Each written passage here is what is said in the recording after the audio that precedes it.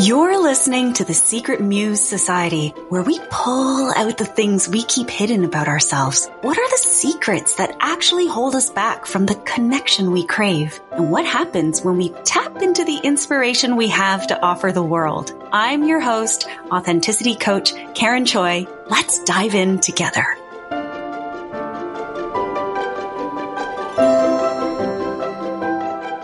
Hello, Muse. I recently went to a Raptors game. Yes, our first time back under one roof with thousands of other people since before the pandemic. It was wild. It was a lot of fun. The game, well, it was a little different, but I'll tell you more about it. First, thank you to my friend Allison, and shout out to her pre-loved clothing and styling business called Dot & B. She hooked us up with the tickets and gave Yuzik and I a date night, and we were so grateful.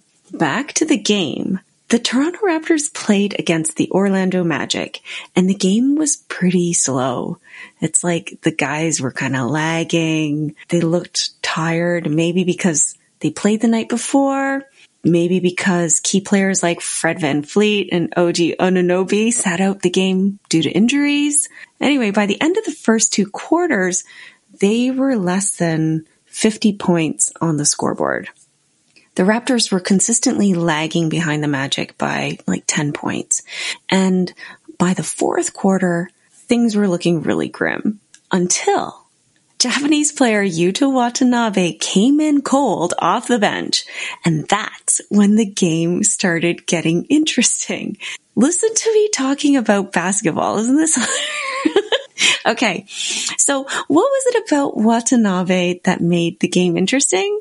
Well, he's Japanese and very tall and the only Asian player on the court, which is fun to witness as a fellow Asian. And you could see that he was so pumped to get some playtime. He was like running and playing his heart out. You could see like, when a player really pumps their arms and really like looks kind of funny actually because his legs look so long going across the court, and he came in cold off the bench, so he didn't look warmed up. But it was so cool to see him blocking the balls and scoring some points. He was out there giving it his all because he had his chance to make a difference in the game. Now, you probably know this about me, or even the way I'm describing this game, is that I'm not really a big basketball fan. I love going to the game for the spectacle and the energy.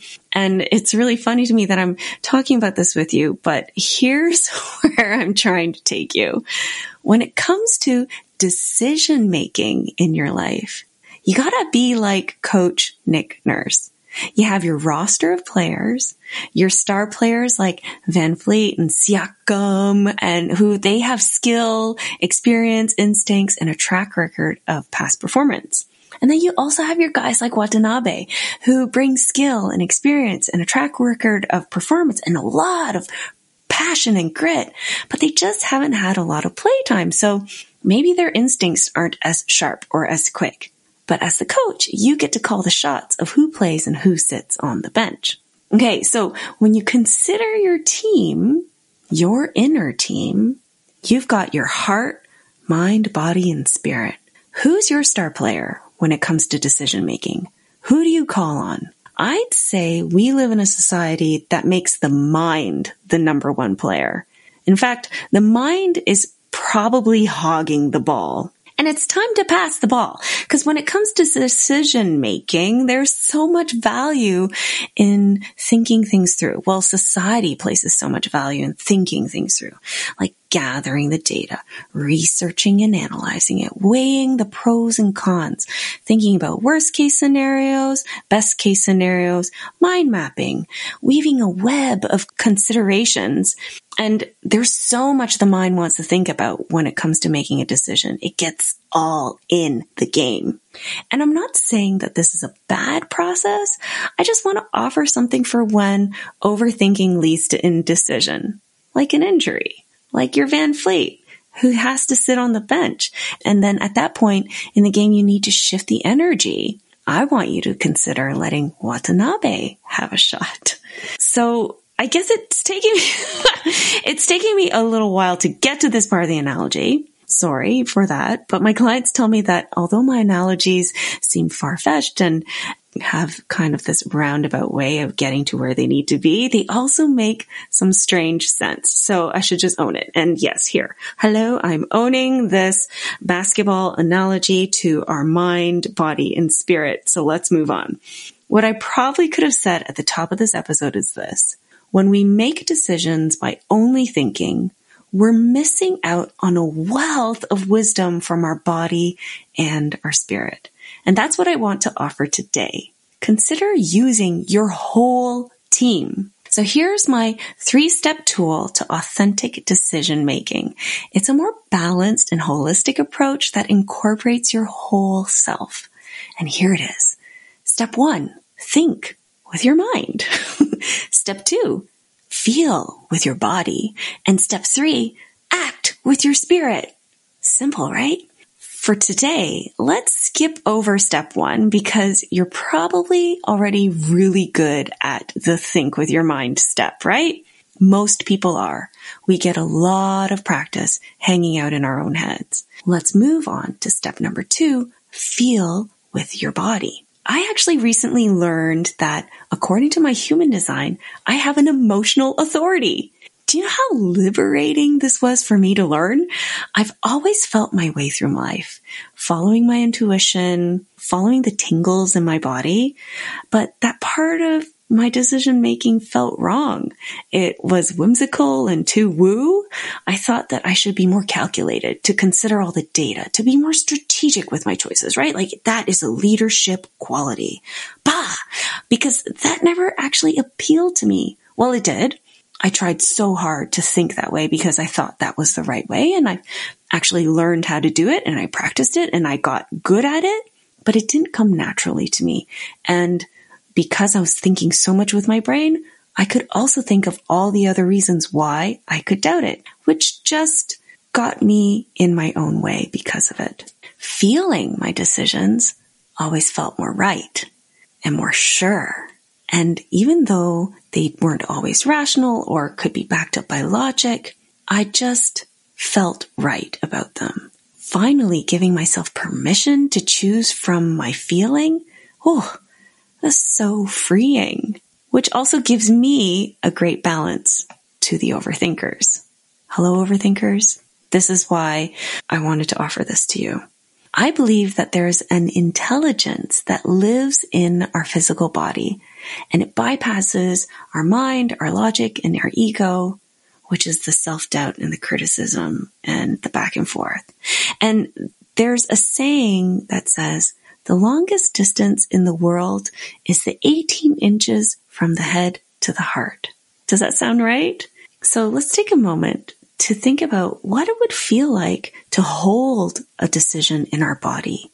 What sensations would you feel? You'd ask yourself, do I feel expansive or contracted? Do I feel big or do I feel small? Do you feel warm or cold? Do you sense love or fear? It's really subtle. You have to pay attention to your inner sensations, those like spider senses, those tingles, creep tingles. Don't follow the creep tingles, please. Back to the what I was talking about. I got a little distracted. So, do I feel dread or heaviness? You might notice your body moving back a little bit.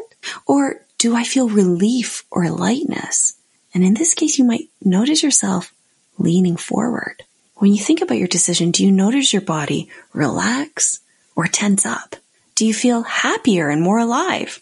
Or maybe it makes you feel miserable and numb. I always go with expansiveness. And even when there's fear, I will always choose longing. From there, you must move into step 3. Act with your spirit. We must ask ourselves, so what's my next best action? And in this moment, let it be simple. Something you can do. You just make the call and say, yes, I'm going with this decision. Or make the call and say, no, I'm not. And let it be easy. Don't trip yourself up or get in your way of moving forward. Here's the thing. Even sometimes when you've made the decision, you got to take that extra step to actually make it happen. And why is that final act from your spirit step so hard? Well, it's because we have a fear of making the wrong choice, right? Or we have this need to control the outcome. Or maybe we have a lack of confidence in our decision making. Notice, are you focused too much on the outcome? Focused on the certainty? Or perhaps you need to accept that there are trade-offs.